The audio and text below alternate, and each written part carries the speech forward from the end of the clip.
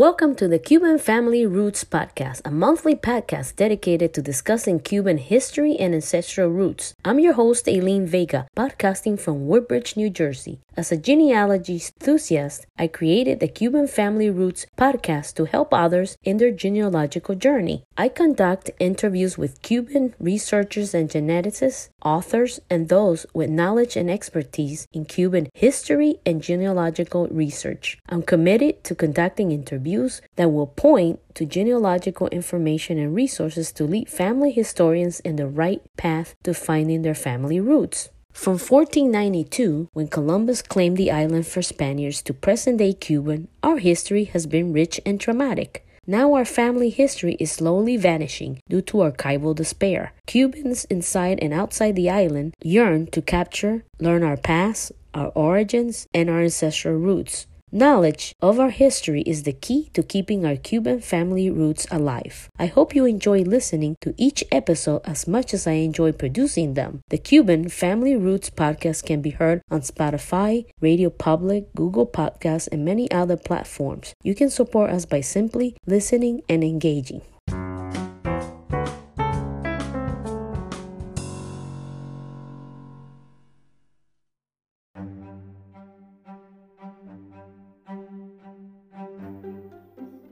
Hello and welcome to episode 1 of the Cuban Family Roots Podcast.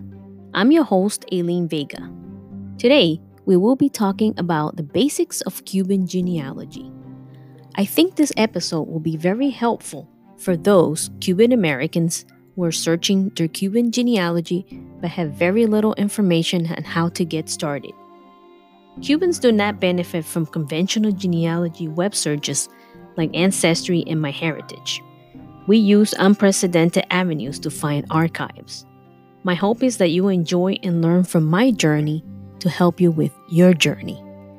Enjoy this episode.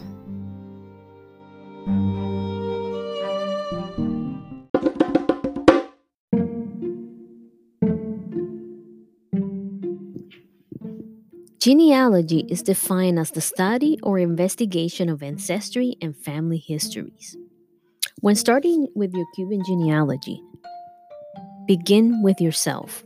Ask your relatives for birth, death, and marriage certificates, all family photos, immigration documents, and interview every living relative that you can find. This is where you can begin. Now, as you find those information and those documents, and as you start going through them, there are things that you have to be aware of. First of all, remember that we have a unique naming system in which children are commonly given 2 surnames, one from each parent. The middle name, or first surname, comes from the father's name, el apellido paterno. And the last name, the second surname, is the mother's maiden name, apellido materno. Sometimes these 2 surnames may have found separated by a Y. For example, in my case, my last name is Vega, which is my father's paternal last name, and Villarreal is my mom's surname. So if it's separated by a Y, it will be Vega y Villarreal. That doesn't happen to be the case with me, but it's just an illustration of something that you might see. This was most common back in those days. I don't see a lot of people with the Y. If you were born in the United States, your birth certificate or your baptismal will say will be easy to acquire, and you will probably have a lot of information about your parents and even your grandparents within that certificate, whether you brought it from Cuba or if you were born here. There's information that you will find on your grandparents, such as their names and things like that. If your parents were born in Cuba, it is very likely that they brought their birth certificates with them from Cuba. If they have it, you will be able to get your paternal and maternal grandparents' names and surnames. So, for example, I was born in Cuba, so I have a Cuban birth certificate that provides me with my parents and both my maternal and paternal grandparents' names and surnames. Try to go back as far as possible. If your parents remember or know who their great grandparents were, write down the names that they know. In my case, I have to say, my mom had she actually met my great grandfather, so she was able to give me his paternal and maternal surnames. If you get names and start interviewing your family member, your abuelitos, your abuelitas, and everyone in the family that can give you information, I highly recommend that you record it. Either write down everything they tell you or record their voices. Because one of the things that commonly happens is that we end up forgetting what we talked about. And even though I'm still young, I do remember having conversations with my parents where I asked them questions, and today I really lost it. I just can't seem to remember. So write down everything that you ask.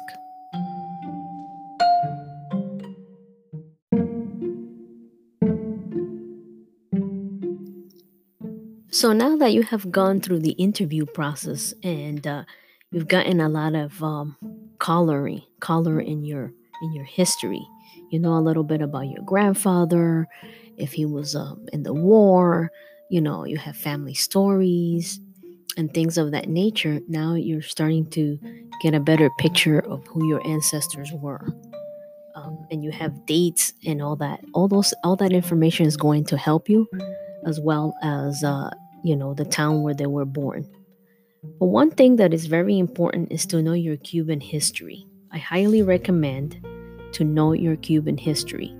I came when I was 7 years old, so I don't have any history that I learned when I was in school in Cuba. So growing up in America, the history that I learned was American history. And I really didn't know much about Cuban history except, stories that I would hear. But as a child, you're not interested in hearing those stories when you're a child. You don't become interested in those stories until you're grown up. So know your history. Places where your ancestors lived is a great way to speed up your research. So the town, take a note of that because that's very important. Common immigration and migration patterns may provide clues to your ancestry country of origin. In Cuba, it's not just knowing the name of your village where they were born, but also know the province. For example, my family is from Santo Cristo de la Salud, a small village that may not appear in a Cuban map. Actually, it won't appear. Santo Cristo de la Salud is between San Antonio de los Baños and Quibican. La Salud was part of Havana province.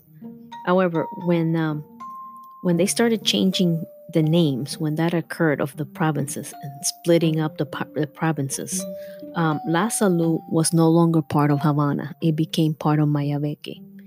So this really changed things for me as I was looking into my Cuban history and family research, doing my family research, because now everything that I had gotten thinking that La Salud was in Havana province, now, things change. Now it's Mayabeque, and that, made it a little bit confusing for me. But so it's important to know where you're from, what village you're from, what town you're from, what city you're from, what province you're from, so that when you hire a Cuban researcher, you really know to point that person in the right direction. Cuba might be an island, but Cuban is a really big island. There are a lot of churches, there are a lot of parishes. Things have changed names. You really need to know these things. Because a researcher will need to know what parish to look for. Okay? So in my case, I'll give you an example that might be very helpful to you. Most of my ancestors are from Santo Cristo de la Salud. Santo Cristo de la Salud has a church and has a parish. However, The records for Santo Cristo de la Salud are located in San Felipe and Santiago, which is the parish and the church in Bejucal. So I didn't know this when I was doing my research. So I kept asking people to go to the parish in Santo Cristo de la Salud. And, they were like, no, we can't find anything there. There are no records there. And so that made it very confusing for me until I spoke to someone who told me, no, all the records for Santo Cristo de la Salud are located in Bejucal. This really helped me. So I really do suggest that, you really learn this in your particular situation. Know which church belongs or which parish belongs to your village or your ancestors attended, but also know where the records are kept. In the Cuban Genealogy Club of Miami, please, I highly recommend that you join them. They have indexes for various parishes in Havana and other provinces. I was lucky that they have the indexes for Bejucal, which has all the Bejucal records as well as Santo Cristo de la Salud. But going back to learning about your history, one of the things that you want to really understand about Cuba is some historical facts, because this can help you. As I told you earlier, if you're interviewing your parents or your grandparents or your abuelos and your tios and tias, it's important to know some facts so that when you interview them, you can ask better questions. And some of these facts are, conflicts and wars, things that occurred in Cuba. These are really important to know. For example, if you go to Wikipedia, there is a chart which will provide you with a list of all the conflicts that occurred in Cuba, all the different wars, who was fighting that war, who were they fighting against, and what was the result of that war, as well as who the president was during that war. Okay, so for example, the 10 Years' War, it'll give you the dates 1868 through 1878. It was fought by Cubans with Spaniards, against the Spaniards. And they were defeated. Okay. So it's good to know. And at that time, there was no president in Cuba. Okay. So then you have the Little War, which was la Guerra Pequeña. And that started from 1879 to 1880. So it just lasted 1 year. And was again Cubans against Spaniards. And there was a defeat. No president at the time in Cuba. But then you have the Cuban War of Independence, which was a war where Cubans and Americans fought against Spain, and Cuba came out victorious. Okay, this was the Cuban independence from Spain. Okay, again, at that time there was no president. Now we do have a president in the Cuban pacification in 1906, and that was Tomás Estrada Palma. Okay, and this was a war, more like a political war, I guess, between the conservatives and the liberals. And the liberals defeated the conservatives, and it was a subsequent U.S. occupation of Cuba. So this is when the U.S. occupied Cuba. Okay, and there's many other wars. I'm not a historian, but it's important for this very reason to know these conflicts and these things in history as you are learning about your ancestors, especially if your ancestors were in the military. There are military records that you can start looking up, and you can learn a lot of information about them. So ask yourself, did any of your ancestors serve in the military? If they served in the struggle for independence from Spain, Cuba fought three revolutionary conflicts. I mentioned them before: la Guerra de los 10 Años, la Guerra Chiquita, la Guerra de Independencia. Okay? So it is very important that you know about these because there are lists of soldiers and officers who participated in this conflict, and they survived. The original records are more likely in the National Archives of Cuba, which, if you have a researcher, as I mentioned before, they can try to find that information. Okay. Now, in one thing that I do want to note is that if you have a researcher that you hired in Cuba, or if you're looking to hire a researcher in Cuba, in order for that researcher to get into the Cuban National Archives, she or he has to have a historian ID. This is the only way they could get into the National Archives. Okay, so, and there's some sources that I like to give you. You know, you can go to wikipedia.org, or you can go to the cubangemweb.org, and there is war list information, okay, that you can get.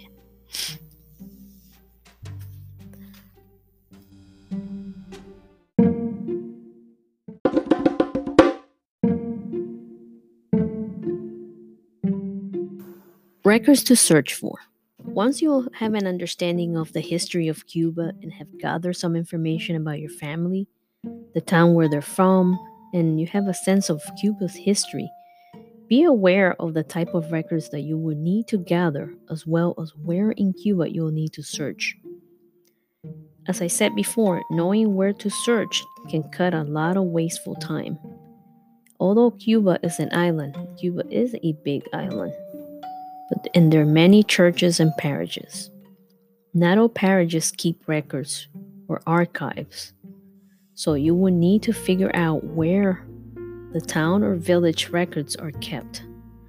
In my case, the records for the town, the village where my ancestors were born, which is the city of, actually the village of Santo Cristo de la Salud, most of those records are kept in Bejucal. Now, there are church records that you need to be aware of and things that you will find in the parish.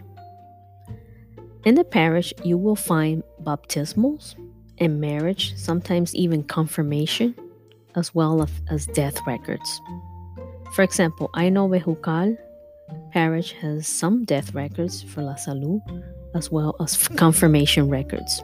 So it's good that you're aware of this, because sometimes if you cannot find a baptismal, the death record can actually shed a lot of information about grandparents, and even parents and grandparents, and even the children. So you'll be able to make the connection. The death records has the deceased person's name, his parents' names, spouses' names, children's names, and often they state the notary's name. This is the person who notarized the document. With the notary's name, you can then go to the Protocolo section of the National Archives in Havana and find the last will and testament for that individual. It is also important to know that they have these records for both blacks and whites. Other archives and where to find them. Aside from the parish, you can also have a researcher search at the Havana Archdiocese for other records. The records that I'm going to talk about the records that I'm going to talk about now are really important, and these are called expedientes, and expedientes began in the 1800s. There are 4 types of expedientes that I will discuss.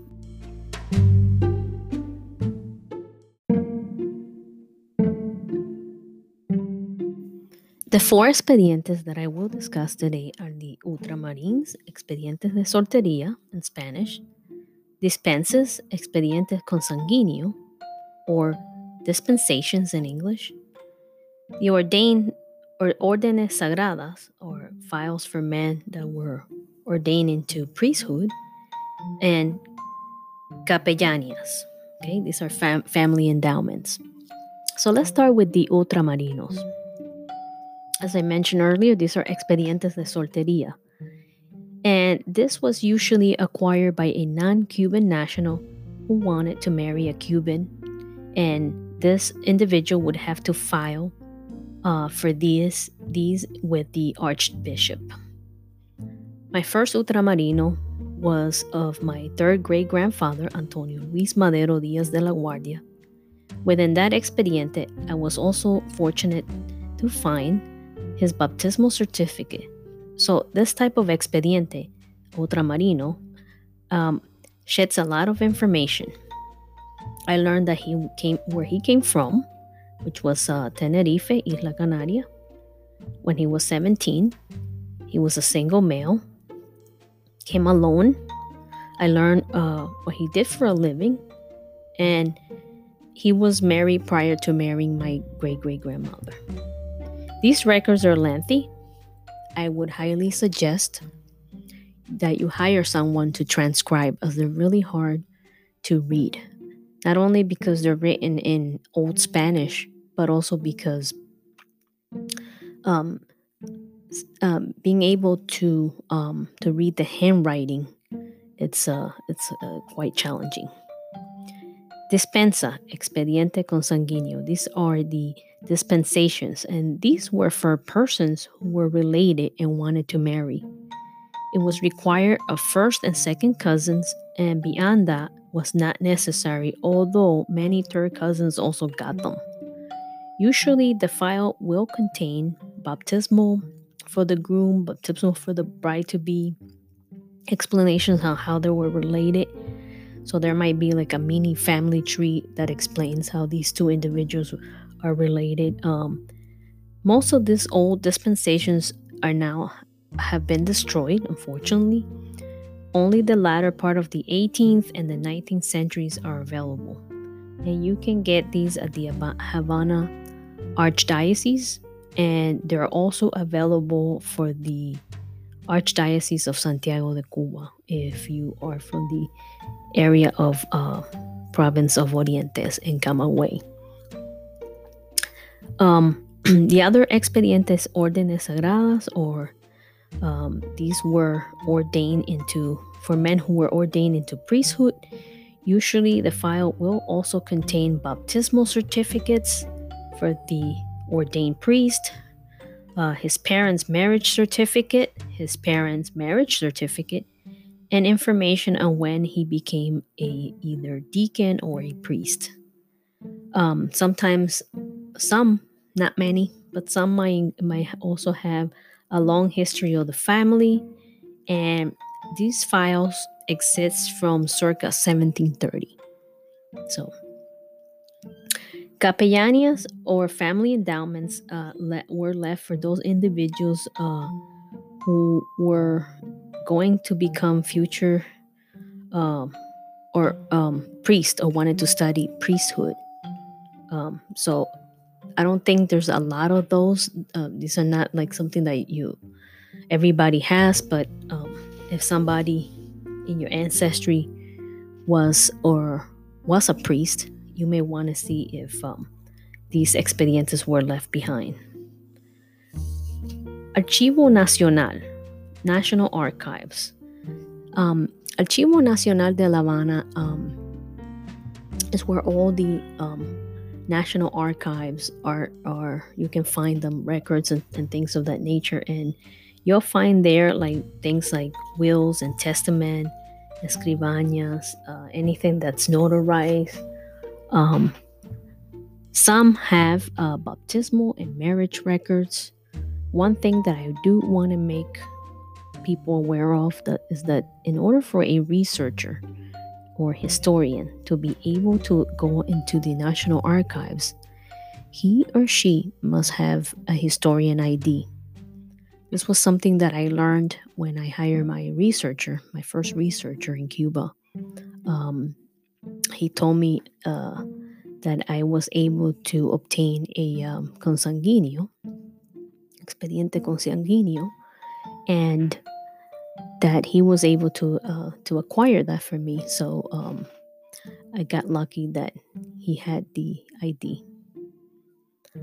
The other um, record that you can get in Cuba, which a lot of people believe is hard to find, is the civil registry. The Cuban civil registry was not in effect until the 1880s. However, a lot of people think that this is hard to find, but nothing is further from the truth. In the village of Santo Cristo de la Salud, I was able to acquire the civil registry for myself, my parents, and my grandparents. And it took me about 3 days.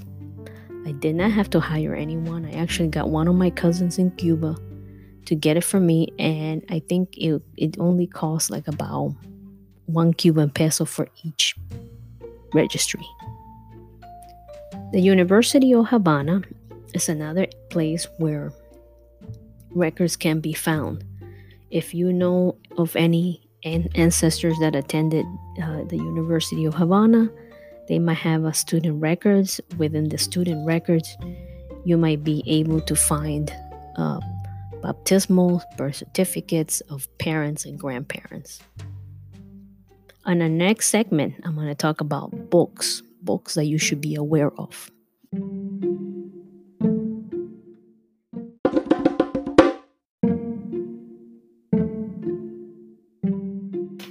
So we have learned what places to search for archives and records.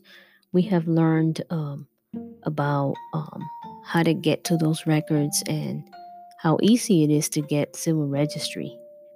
Now we're going to talk about some books that you should be aware of. Now, there are many books that have been written about genealogy. I'm not going to name all of them, but these are some of the important ones.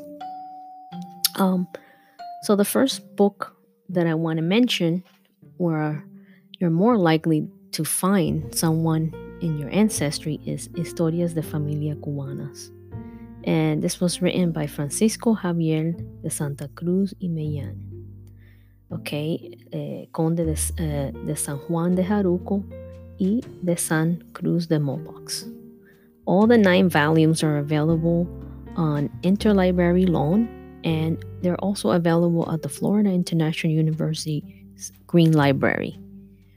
If you go to the Cuban Genealogy Club of Miami, you'll get more information about these.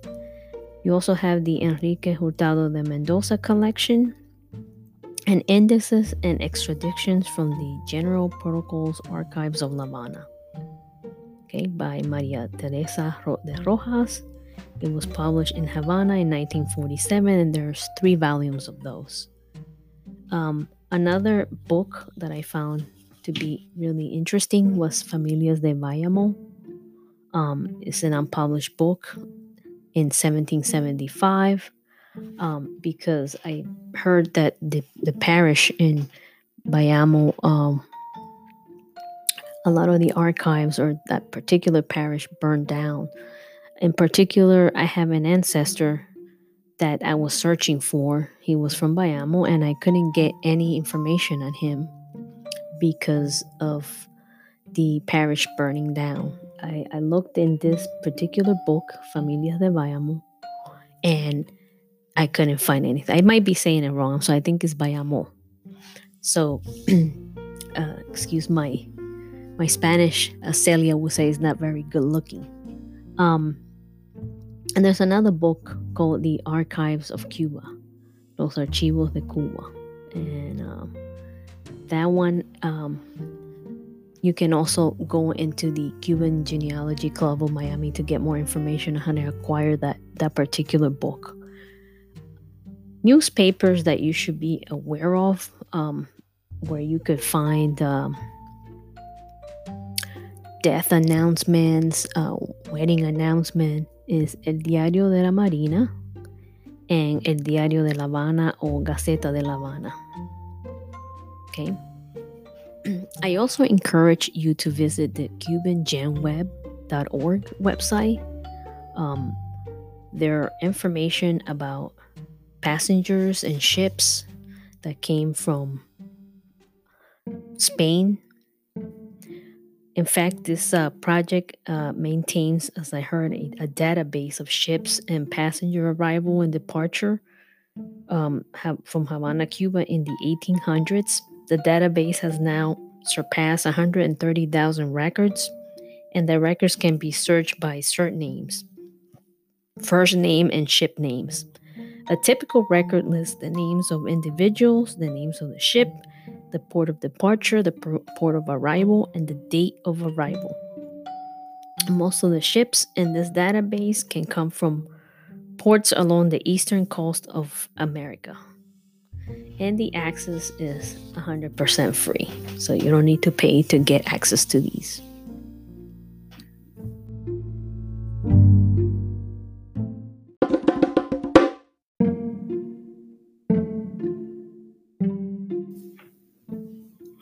And I want to wrap up with some final advice for the Cuban genealogy.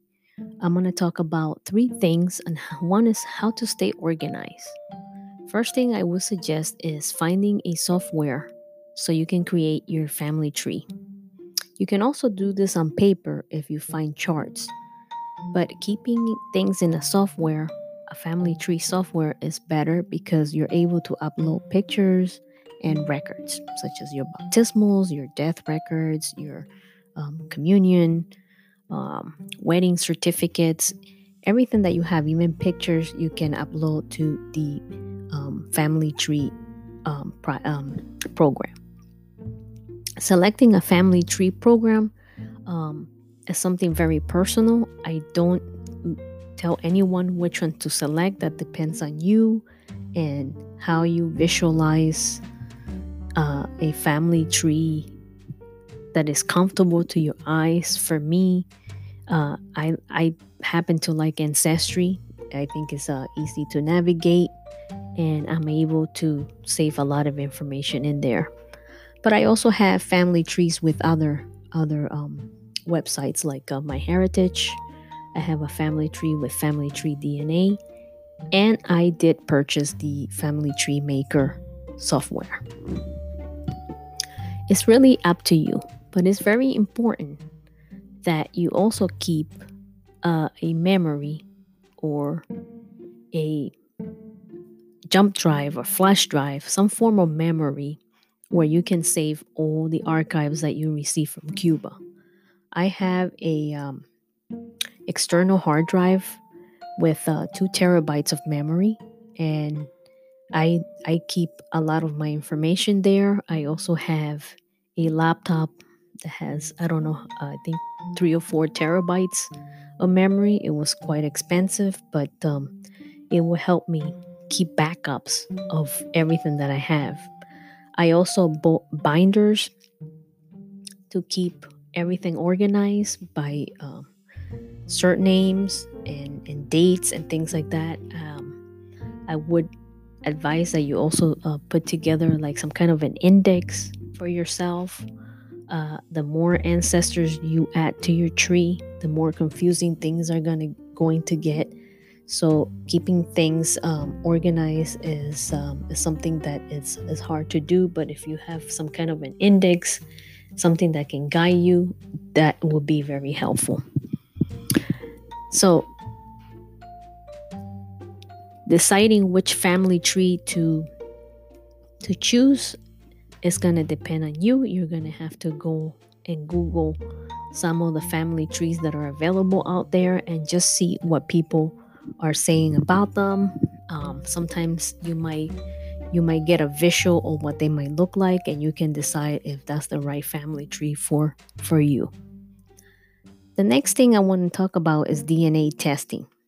DNA testing is very important because this is how you're going to find people who have a common DNA with you, and you can find a common ancestor. Again, there are various DNA companies where you can get DNA tested with. That's going to depend on you. I'll name a few of the companies that provide DNA testing. The first one is Ancestry.com. There's also FamilyTreeDNA.com. There is 23andme.com. And there is MyHeritage.com. Those are probably like the most popular ones. I'm sure there are many other companies.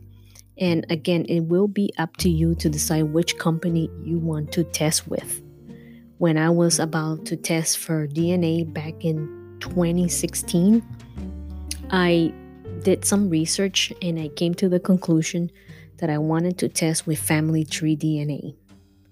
So not because it's the best one, but because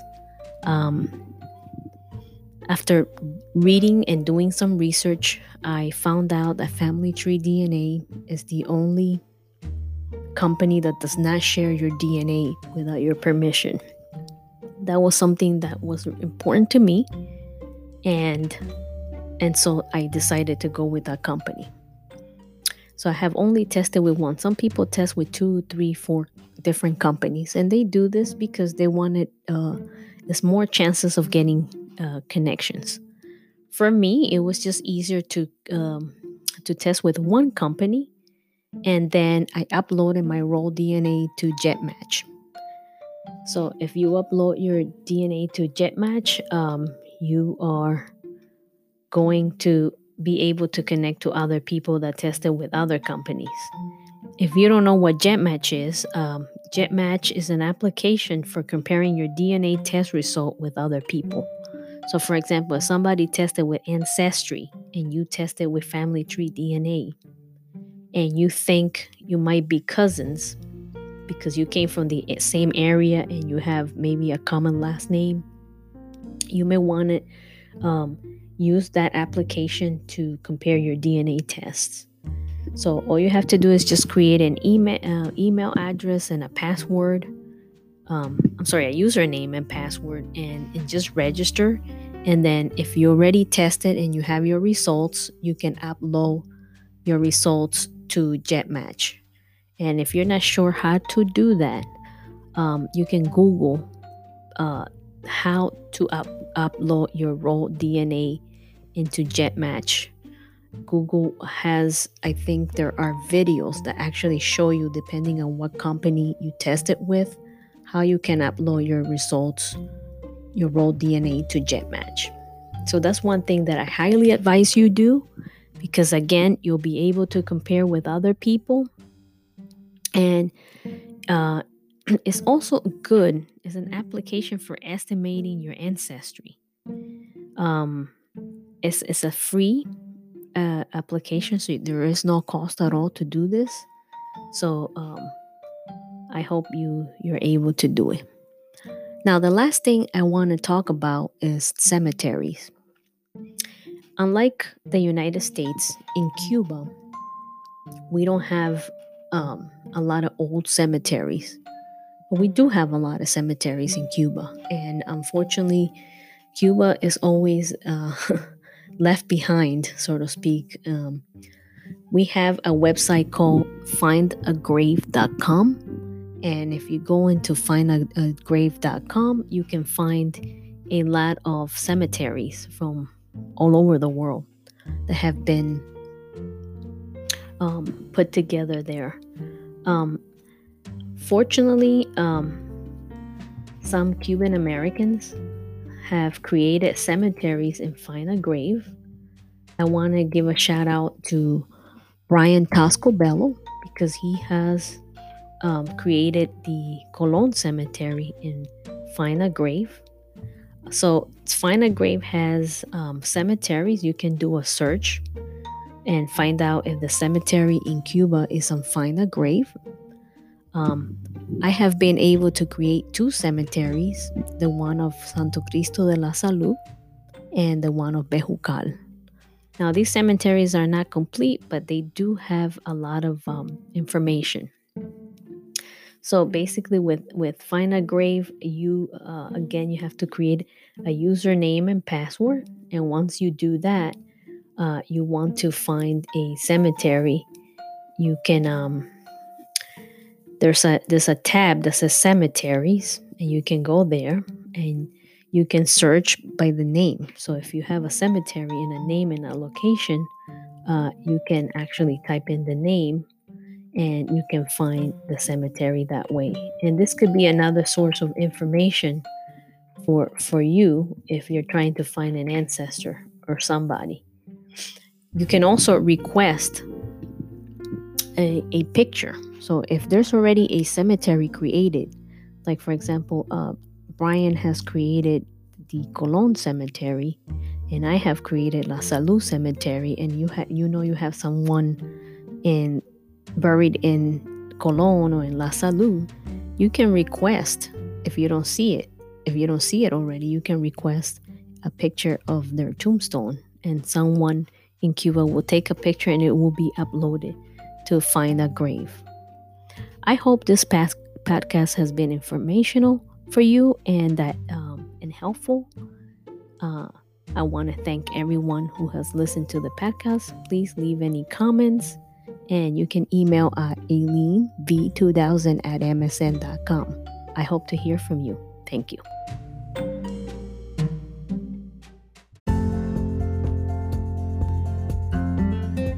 Thanks for listening. If you enjoyed this episode and like to help support the Cuban Family Roots podcast, please share it with others, post it on your social media, or leave a rating and review. To catch all the latest from me, you can follow me on Instagram at Cuban Family Roots or on Twitter at Cuban Family Roots Podcast or Facebook at Cuban Family Roots Podcast. Thanks again, and I'll see you next time.